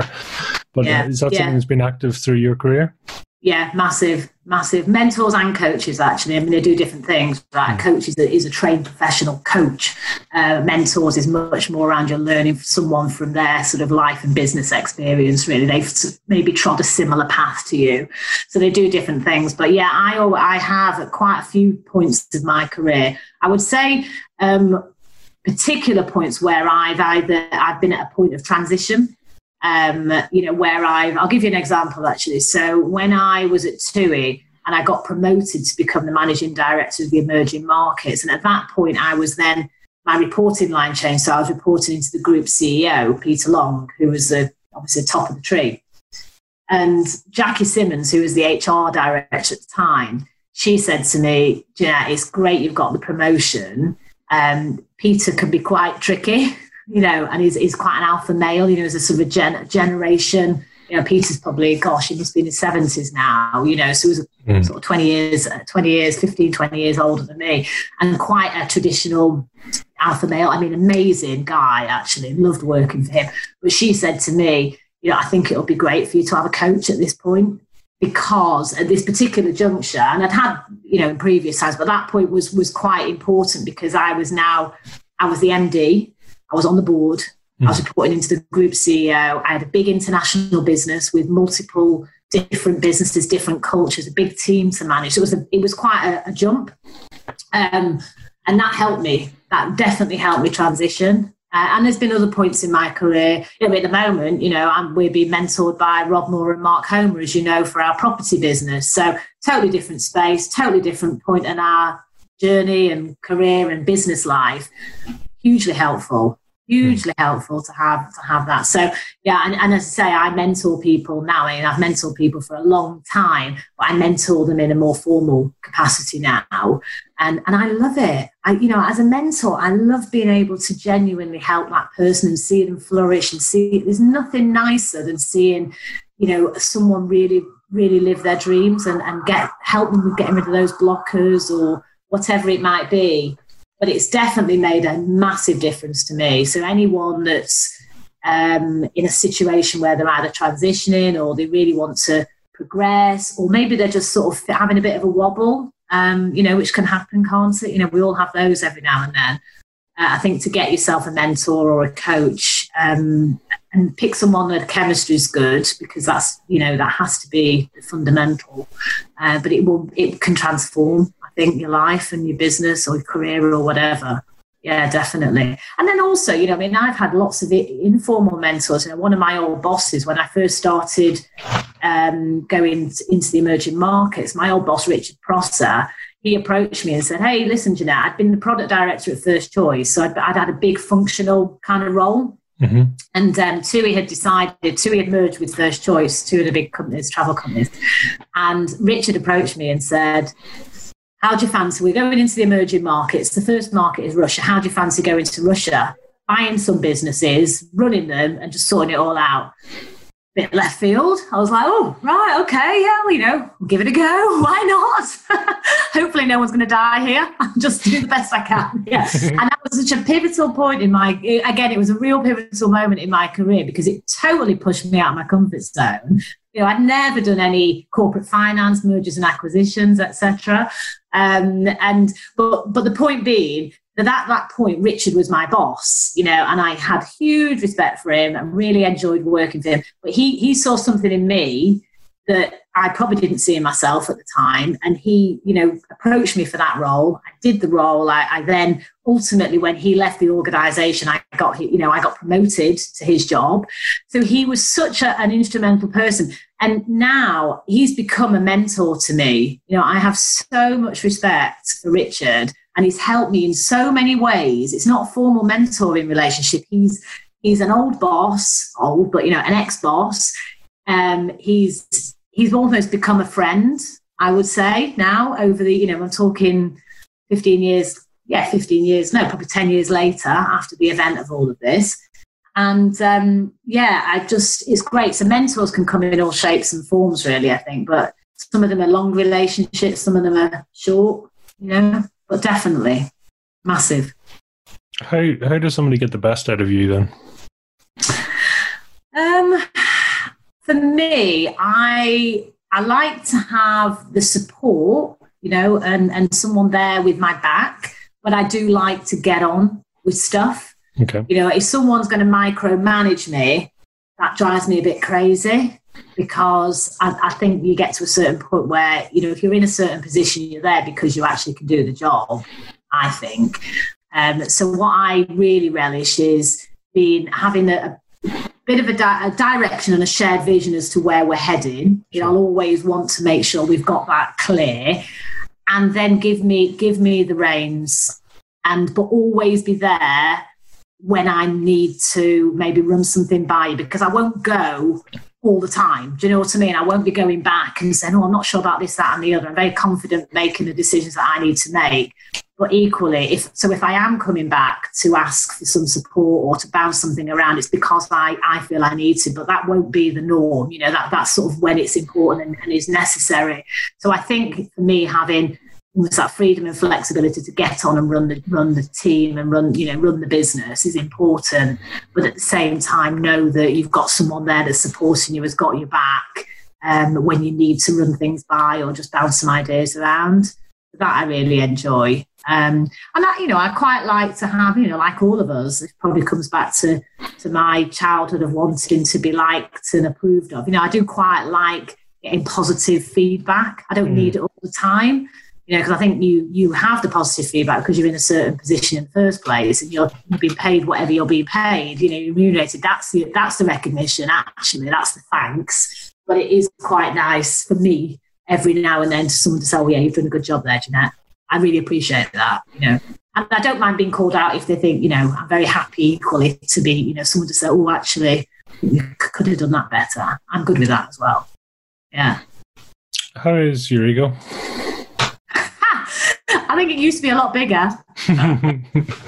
Yeah, definitely. I think when you're younger, and certainly maybe this partly comes from the corporate as well. You're normally defined by your seniority, the role, the brand, size of your P&L, how much revenue you're bringing in, how big's the team, all that kind of stuff. So I would say when I was younger, in my sort of 30s, probably even early 40s, I was much more ego-driven around some of that stuff. Now I'd say I'm more measured. I think I'm more comfortable in my own shoes. I've got to a point in my life and career where I don't actually have to prove anything to anyone. I've got to the top of my game in the travel industry. Could I have gone further? Yes, of course I could have gone to into bigger businesses, etc. You can always go further, can't you? But I feel really pleased with where I got to and my the level I'd got to. So now I don't need that sort of external recognition as much. I'm much more comfortable in my own shoes because I don't feel I've got anything to prove to anyone. But it was interesting because when I came out of the corporate world, at that time, I thought I would go and do another CEO role of a corporate travel business. And there were roles were coming my way. And And some of them, there was a couple where I nearly took them. I nearly took the role. But deep down in my heart, I just thought, it's not quite the right thing to do. But I had to push my ego to one side because I guess maybe at that point I was worried about, well, what's everyone going to say? Where's Jeanette going to turn up next? Oh my God, she's left Saga. Which business is she going to go and run? And I was probably more concerned in that first half of that year of 2018, thinking about what everyone else is thinking. And the reality is no one cares. No one gives a shit. You're really not that important. Seriously. So you do have to kind of get over yourself a bit and go, the Queen is dead, long live the Queen. That's how it is in reality. Yeah. And it doesn't take away all of the good stuff you've done, but it is a bit like that, and I think you have to put your ego to one side. So I've got better at it, Pete, but I would say I was probably quite ego driven, not in a materialistic way, never in a sort of the car I drive or I like my handbags, don't get me wrong, but I was never sort of overly ostentatious and materialistic and using material things to prove that I was doing all right in life. That was never my bag. It was more around the position and the impact I was making. I think that's because I always want to make a mark, and leave an impact. That's probably what's driven. But yeah, ego can be a bit of a terrorist, can't it? Sometimes. It is interesting because you mentioned Ryan Pennick there from Super Genius. It's a very clever, I suppose is maybe the right word to put it. It's a clever workshop and format to actually sort of talk to your chimp. And well, I say chimp, I mean we all have different views on it. To the what do you call it, Steve Peters, the chimp paradox, I find particularly useful analogy. Definitely. And I think also it probably comes from an adjustment. If you spend more time in the corporate world where it is more structured and it is more hierarchical, and there is much more emphasis on job titles, progression, promotion, that's the way it is. I think if you come from that background, it's what you know more of. If you started out life as an entrepreneur, you're probably measuring your success in different ways. You probably don't care so much about job title. It's more around how much money you've made. Yeah. So I think it's just a different world, really. But yeah, you definitely need to. We don't have to. I mean, but it can blow you off track, I think, if you're overly concerned about what everyone else is thinking about you and your ego. What really matters is what's inside, and what do the people that are close to you, your loved ones, think about you. That's the main thing, isn't it? Really. Through all that, were you able to balance sort of personal development and growth with the business development growth? Because obviously in the corporate world it is all encompassing. I mean, it takes your life, your blood, your soul, the whole thing, which is great. I've had 10 years in the corporate world in London, and I wouldn't change it for the world. I also wouldn't go back for the world. So it's both sides of it, and I'm kind of curious how you balance. Yeah, I mean, I think there's definitely an emphasis on the business more than the personal development and personal life, actually, as well, not just personal development, because in particular, the roles that I've done, I've always been away a lot, and that does take quite a sacrifice in terms of your personal situations, relationships with partners and family and what have you.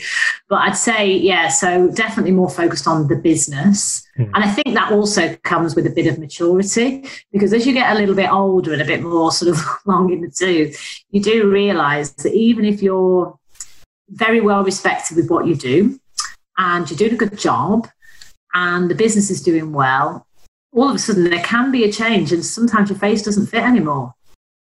And so you are, it's not that you're a number as such, but I've seen a lot where people have absolutely given their all for the business, and then, CEO's changed or recession has come along, and all of a sudden 30 years, 40 years in a business, and they're gone. They're out. And then they're totally lost.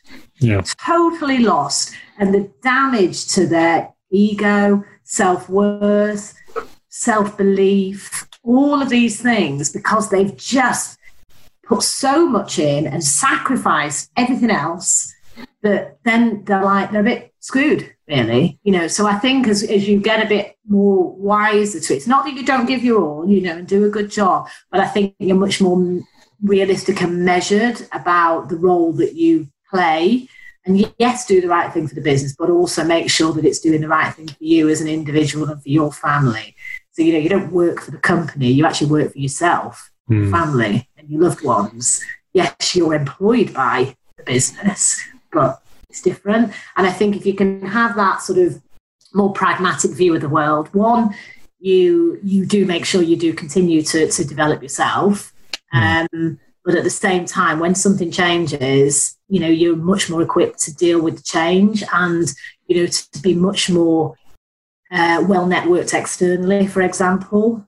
So I think for me, I definitely had an emphasis on the business, but because I used to do a lot of long haul flying, I had lots of time in the air, and this was before you got Wi-Fi on flights really and stuff. So it was the perfect time. It was quite self-indulgent, just time for me. So I would do a lot of reading, Of course, I do some work, and then I watch a film, and I might have a glass of wine, and then I'll do some reading. And you get into quite a habit of when you're going to sleep, and all, because you manage your jet lag. You get into your little routine. You get 12-hour flight to Beijing. I'd know what I was going to do on that 12 hours. So I guess I was quite lucky because I had that time, in a way. So obviously, sacrifice sleep, right? But I did do quite a lot of self-development. And then the TUI in particular, TUI and Saga, actually, the last two big corporates I was in, they were very good at investing in the senior leadership team. So, the program I was explaining to you before, about going over to Thailand, that was all funded by TUI. That was such a great experience. I went to the Institute of Management Development at Lausanne, and did 3 weeks of residential, which is a really expensive thing to do. Personal development. So it's not all that you don't do stuff. The corporate can be really supportive, and certainly TUI was. But I think it's more sometimes a sacrifice you make for your personal life. You've got to watch out for that a little bit when you're in those really fast roles that just totally take everything. Yeah. It is getting that healthy balance, which sometimes you get and sometimes you don't, right? Yeah, and I think it's coming back to, obviously we touched on the power of now. I think it's about being fully present in whichever moment you're in, and I see this quite a lot with working mums actually as well, where that, they've got big careers. I'm full of admiration for working mums, I really am. But sometimes what can happen is when they're in work, they're kind of worried about, oh my God, I'm not being a good mother. I've got to stay an extra hour or whatever. And then when they're at home, they're thinking, oh shit, I've not finished that report. So that they kind of beat themselves up about trying to get this perfect balance. And it doesn't really exist, does it? So I think there's something about trying to compartmentalize your time. I always fiercely protected my weekends. There would be the odd thing. In travel, things can happen. I was there dealing with 9/11 when that happened. I had aircraft all over the world, etc. And I had to get people back. And are my customers safe? Are they a casualty? I've dealt with repatriations of hurricanes, shootings, all sorts of stuff. So there were things that will happen, which mean obviously you just have to jump on it, right? Sure. But generally, I would always protect my weekends because I knew I gave so much during the week that I needed 2 days, really, as much as at least one day where it was dedicated to Chris and I or to my family or whatever. So I think if you can try and compartmentalise like that, even if you work very long days, find that time that's just for you or for you and your family. Yeah. What sort of mantra do you work to? Or do you... I think I'd probably work hard, play hard is right for me, and that's probably been something that's been throughout my life. I do tend to burn the candle both ends. I need a bit more sleep now. Well, I tend to get up early. I go to bed early and I get up early. But I think nothing comes for nothing in this life. You have to put the effort in. And it's probably not work hard. It's probably work smart, isn't it? But you get the general gist. I do believe that if you're going to make things happen, you have to take action, and that's sometimes people talk a great talk, but they never actually take the action. So you have to work hard, but enjoy it as well, you know, and value. And this might come from, you know, I think when you lose loved ones as well, it's a real wake up call. You know, I mean, my dad passed away 8 years ago, and you know, it was such a shock. He was so healthy and stuff, and it was a massive shock. And there's not a day goes by, but definitely things like that definitely make you reassess. You know, as I say, my friend Jane, she passed away from motor neurone disease just about a year and a half ago. And she, you know, she's 46. She left 2 kids. You know, when you think, wow, I mean, that is just bloody unlucky. You know, there's nothing she could have done. But my God, does that make you think differently? Does that make you realise that actually what's important in life? So I think for me, yeah, work hard, play hard, I would say. Was your dad's passing, was that unexpected? Yeah, he had a stroke. Yeah, a really, really bad stroke, really severe. And you know, he was so fit. I mean, my dad, you know, he was 79 when he had his stroke. But he was so healthy, Pete. He was still working. He was a plumber. He was, you know, up the ladders, decorating a neighbour's house outside. You know, he was so fit and healthy. So, of course, you know, I look back and think, gosh, wasn't I lucky to have had my dad all those years? You know, of course I was, and the happy memories and all of the rest of it. But it just still felt very unfair because he just, you know, it was one of those. It's just it was a horrible year. You know, he was very incapacitated, couldn't speak, you know, couldn't really move. And it was just a living death for him and also awful for all of us, you know. So, yeah, when things like that happen, it definitely makes you think, what's important here? Life is short. None of us know how long we're going to have. So, you know, live your dreams. Don't have any regrets, you know, and just really try and enjoy every moment. I'll be a bit philosophical, aren't we here? But I do firmly believe that I think when you're younger, you don't think of things in that. It's not about all doom and gloom and all morbid, but it is a bit of a reality check. And also, I think when you get to, you know, we talked about being in our 40s. Well, I'm not sure how old you are, Pete, but you look younger than me, kid. I'm just turned 40, so yeah. Well, you're just in the 40 club. Good for you. But no, seriously, when you sort of get into that sort of 40s, 50s, I think that is one of the reasons why you are aware of your mortality. It's not all like, oh God, I'm going to die tomorrow or anything like that. But you're definitely aware that, you know, you might have another 20 years, you might have another 30 years. Yeah. But you probably haven't got 50 years, you know. So if you want to do something, do it now. You know, don't waste time. Make every moment count, you know, and you've still got the energy. I think my take has been it's an incredibly powerful time. For me, my break point was at 37 and a half, and that was just, you know, losing a business and just 3 or 4 things colliding, you know, and great overwhelm. From great overwhelm came great change for me, you know, and but I'm finding that's a common entity where you kind of, it also is a point when you get to, you know, parents unfortunately are naturally going to pass at that time just due to the age. But also it's kind of like better off in terms of what, you know, people thought of you as a child, other people's opinions, where you suddenly shake it all off and go on, I'm close enough to the other side. You know, you're at a midpoint and you say, right, where am I at now? And what everyone else thinks of me is none of my business, and I don't care, and I want to do what I want to do. And it's beautifully freeing, I found, anyway, you know. Yeah, it's totally liberating. And it comes back a bit to what you were saying before around ego, wasn't it? And, you know, I was saying, I think sometimes we worry too much about what other people think of us. And the reality is, as you say, it's no one else. It's not your business what anyone else thinks about you, is it? You know, so don't sweat the small things. I think when you're young, you get het up about things. You know, you might be a little bit, something happens at work. And, oh God, you know, you're really more emotional about it. Whereas I think when you get a bit older, you kind of think, well, I'll pick my battles. You know, I'll pick the things, or not necessarily in an aggressive way, but I'll pick the things that I'm going to focus energy, time on, and get upset about, maybe. But there's quite a lot of stuff in that, you know what, does it really matter in the whole scheme? Just let it go, you know? Honestly, the only person that's going to actually lose is yourself by getting all, you know, emotional about it. So I think we do become a lot more pragmatic. Look at us, how wise we are, Pete. Wow. Absolutely. Yes.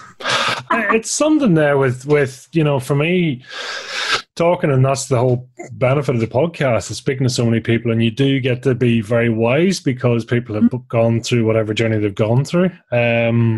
But the closer you live to your values is what I found is the common theme. You know, that when you're doing what you do, you know, the old expression, you know, if you do what you do, you never work a day in your life.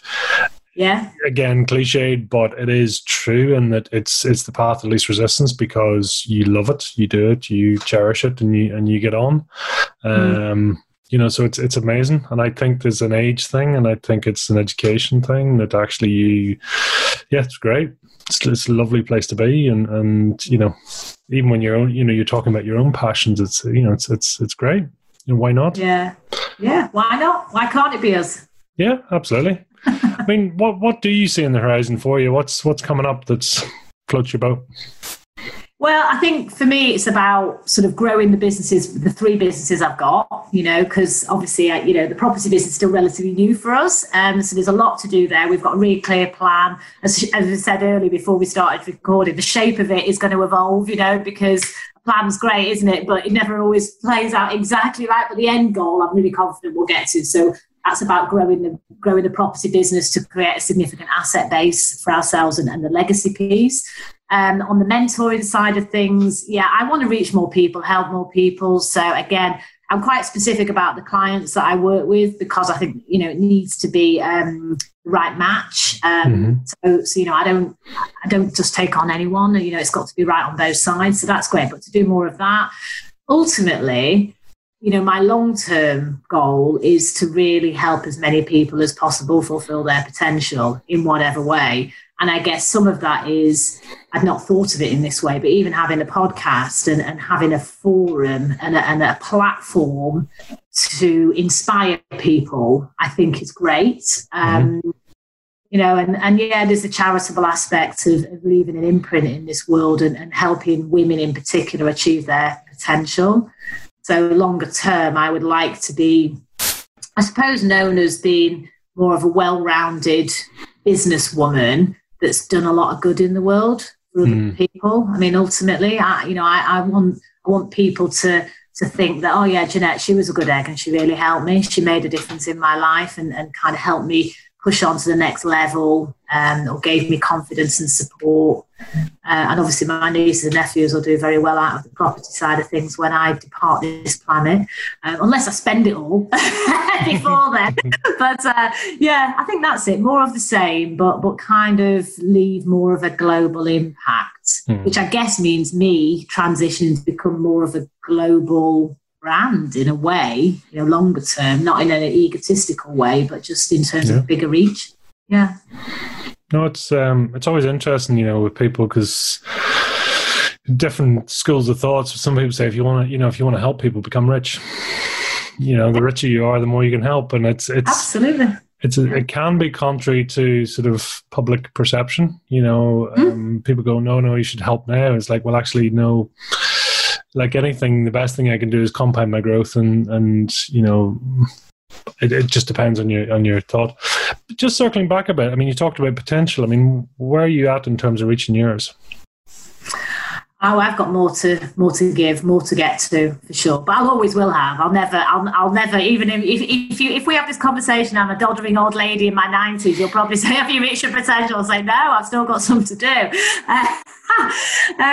Listen, I think I feel very lucky and privileged to have had the life and business experience that I've had, because that's in your locker, isn't it? You know, that stays with you, and it's well grounded of years of experience, mistakes, learning, you know, all the stuff that I've done. So that is a given. That's kind of there in my locker. But I think for me I'm shifting into a different space, you know, now. So where I am is much more entrepreneurial.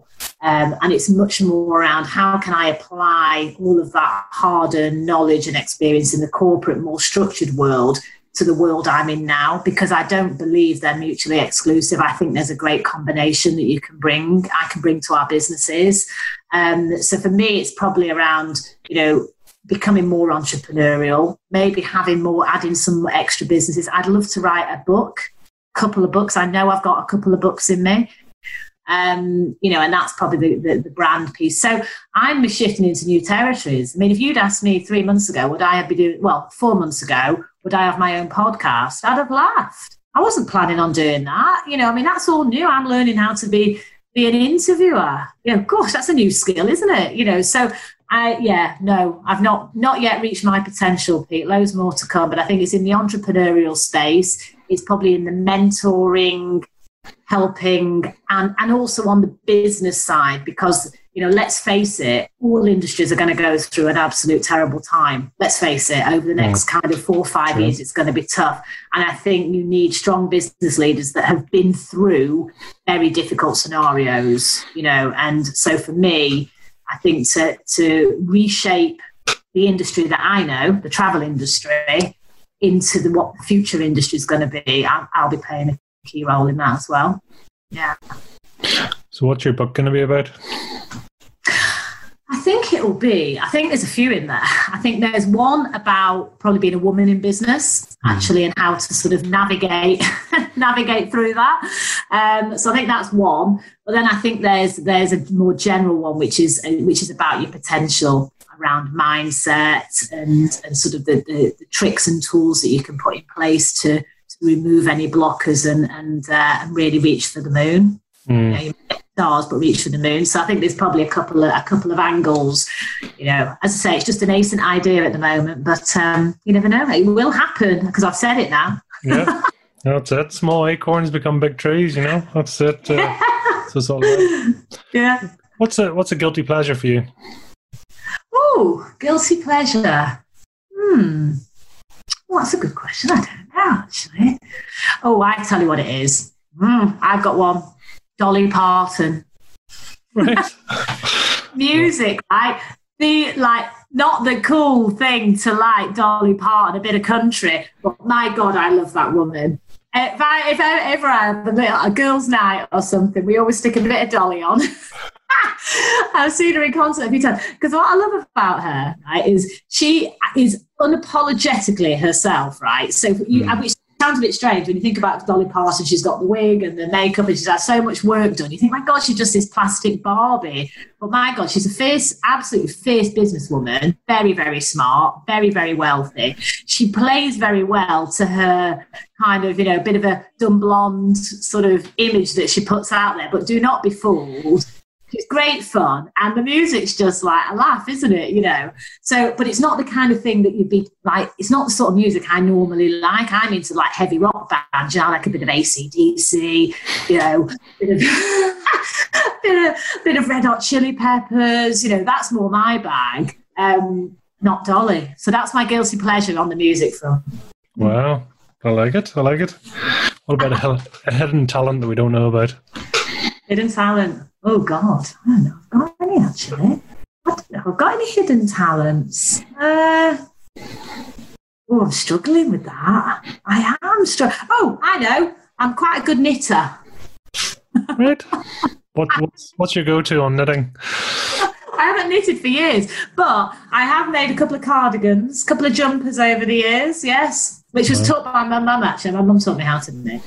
But, yeah. I'm probably a bit rusty now, but you wouldn't put me down as a knitter. I'm not your typical sort of knitting kind of image. Oh, definitely. And leisure and pleasure.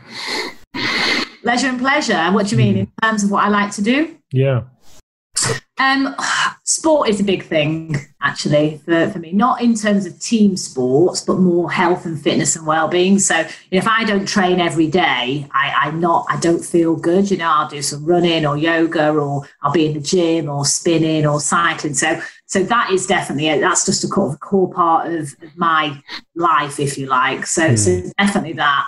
I've really I've got a renewed passion for scuba diving over the last few years.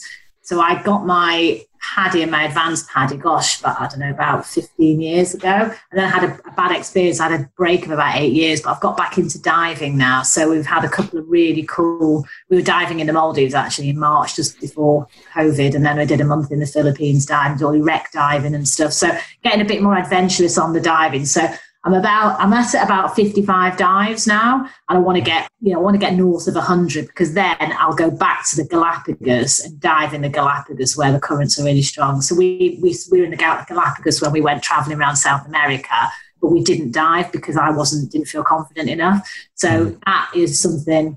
Yeah, but just, I love cuddling up on the sofa with Chris with a good movie, bottle of red, that kind of thing. I love that. I also enjoy going out with friends and family, so I'm a typical Gemini, actually. There's two sides to me, not in a two-faced way, but I think I just, I can see the enjoyment in both sides of a night in and a night out, What's your go-to on the wine and the movie? Oh, well, so the wine would probably be a Rioja. No, actually a Malbec. Malbec used to be a Rioja. I'd probably go for Malbec now. Mm-hmm. In particular, having been to Mendoza in Argentina, which is wonderful, by the way. So yeah, probably Malbec, I'd say. And in terms of film, it'd be along the lines of a chick flick. It would probably be something like either Eat, Pray, Love, it's a great film, or Love Actually. I must have seen those films, or Notting Hill, that kind of thing. Or Sex and the City, that's also good. So, I'd be in that genre of just, silly, trash, really. Love it. Yeah. Love it. And where, for creativity and flow, what's your sort of mechanism for that? I like to I'm at my creative best in the morning, early. So, I tend to be up, depends if I'm not while I'm here particularly, but generally if I'm at home, I'll be up at sort of 5, 6. I am a genuine early bird. And I love that quiet time in the morning, when before the world's woken up and, you still got the dew on the grass and all that. I really find that very peaceful. It gives me great headspace. And also I try and do my most important work then, to be honest. And I like to exercise in the morning as well. So my mornings tend to be quite early and quite full. And then in the afternoons, I'll normally be focused more on phone calls or admin type stuff. But I'll have done most of my big work, if you like, and big thinking, probably by about 11, something like that, midday latest. Yeah, so that's my best. Wow. And in terms of favourite meal then? Ooh, favourite meal. Oh, it's going to be pasta. I know I'm a bit of a carb freak. I know you shouldn't be, but yeah, I'd say probably Italian. Chris does a great Mediterranean chicken, which is delicious with tagliatelle. So that's pretty cool. But yeah, Indian. Yeah, either Italian or Indian. I spend a lot of time in India. So fish curry, rice and dal be up there as well. Oh wow, love it. You're making me hungry now. A couple of last questions, really. What's something that you're super proud of? I'm something or someone. Something. Whatever way you want to choose the question. Okay, I am super proud of, I think I'm definitely super proud of what I've achieved in my career. Not just because I fulfilled my own dreams, if you like, and potential, but also because even now, years later, I still get messages of people who were on my team or that I helped through that period that say to me, you really made a difference to me. Either I was a role model for them or I helped them out or I gave them some advice. So I think in terms of the impact and if you think from where I came from, in my early life to becoming the CEO, I think that's probably, that journey was one, enjoyable, but something that I rightly should feel proud of, to be honest. And then you had that in 2 parts. What was the other part? Oh, so the first one was around me personally in terms of what I achieved and where I got to. And then the second part is the fact that I feel I have genuinely helped hundreds of people with their careers and get them into better places. And even now, I still get messages of people saying, I worked with Jeanette back in 1995 and, that kind of thing. It's lovely, isn't it? It's nice. Yeah. So tell me, what does Fire in the Belly mean to you then? What is your Fire in the Belly specifically? My Fire in the Belly is it's all about making sure you've got no regrets, making sure I have no regrets, and that I am absolutely living up to my potential. And that shifts, that bar shifts. You don't just get there and go, I'm done. Well, I don't anyway. So for me, fire in the belly is absolutely living your dreams, taking the action, no regrets, giving it a go, and leaving an impact, a positive impact on this world, and helping other people. For me, it's all wrapped up into that. But be true to yourself. No one's going to do it for you. This is my journey, my life. So make it count, because it's short. Yeah. I love that saying from your parents. It was, let's make great memories, which I think is a beautiful, beautiful mantra. Yeah, absolutely. So, Jeanette, how can people follow you, reach out to you, track you down, hunt you down, listen to you?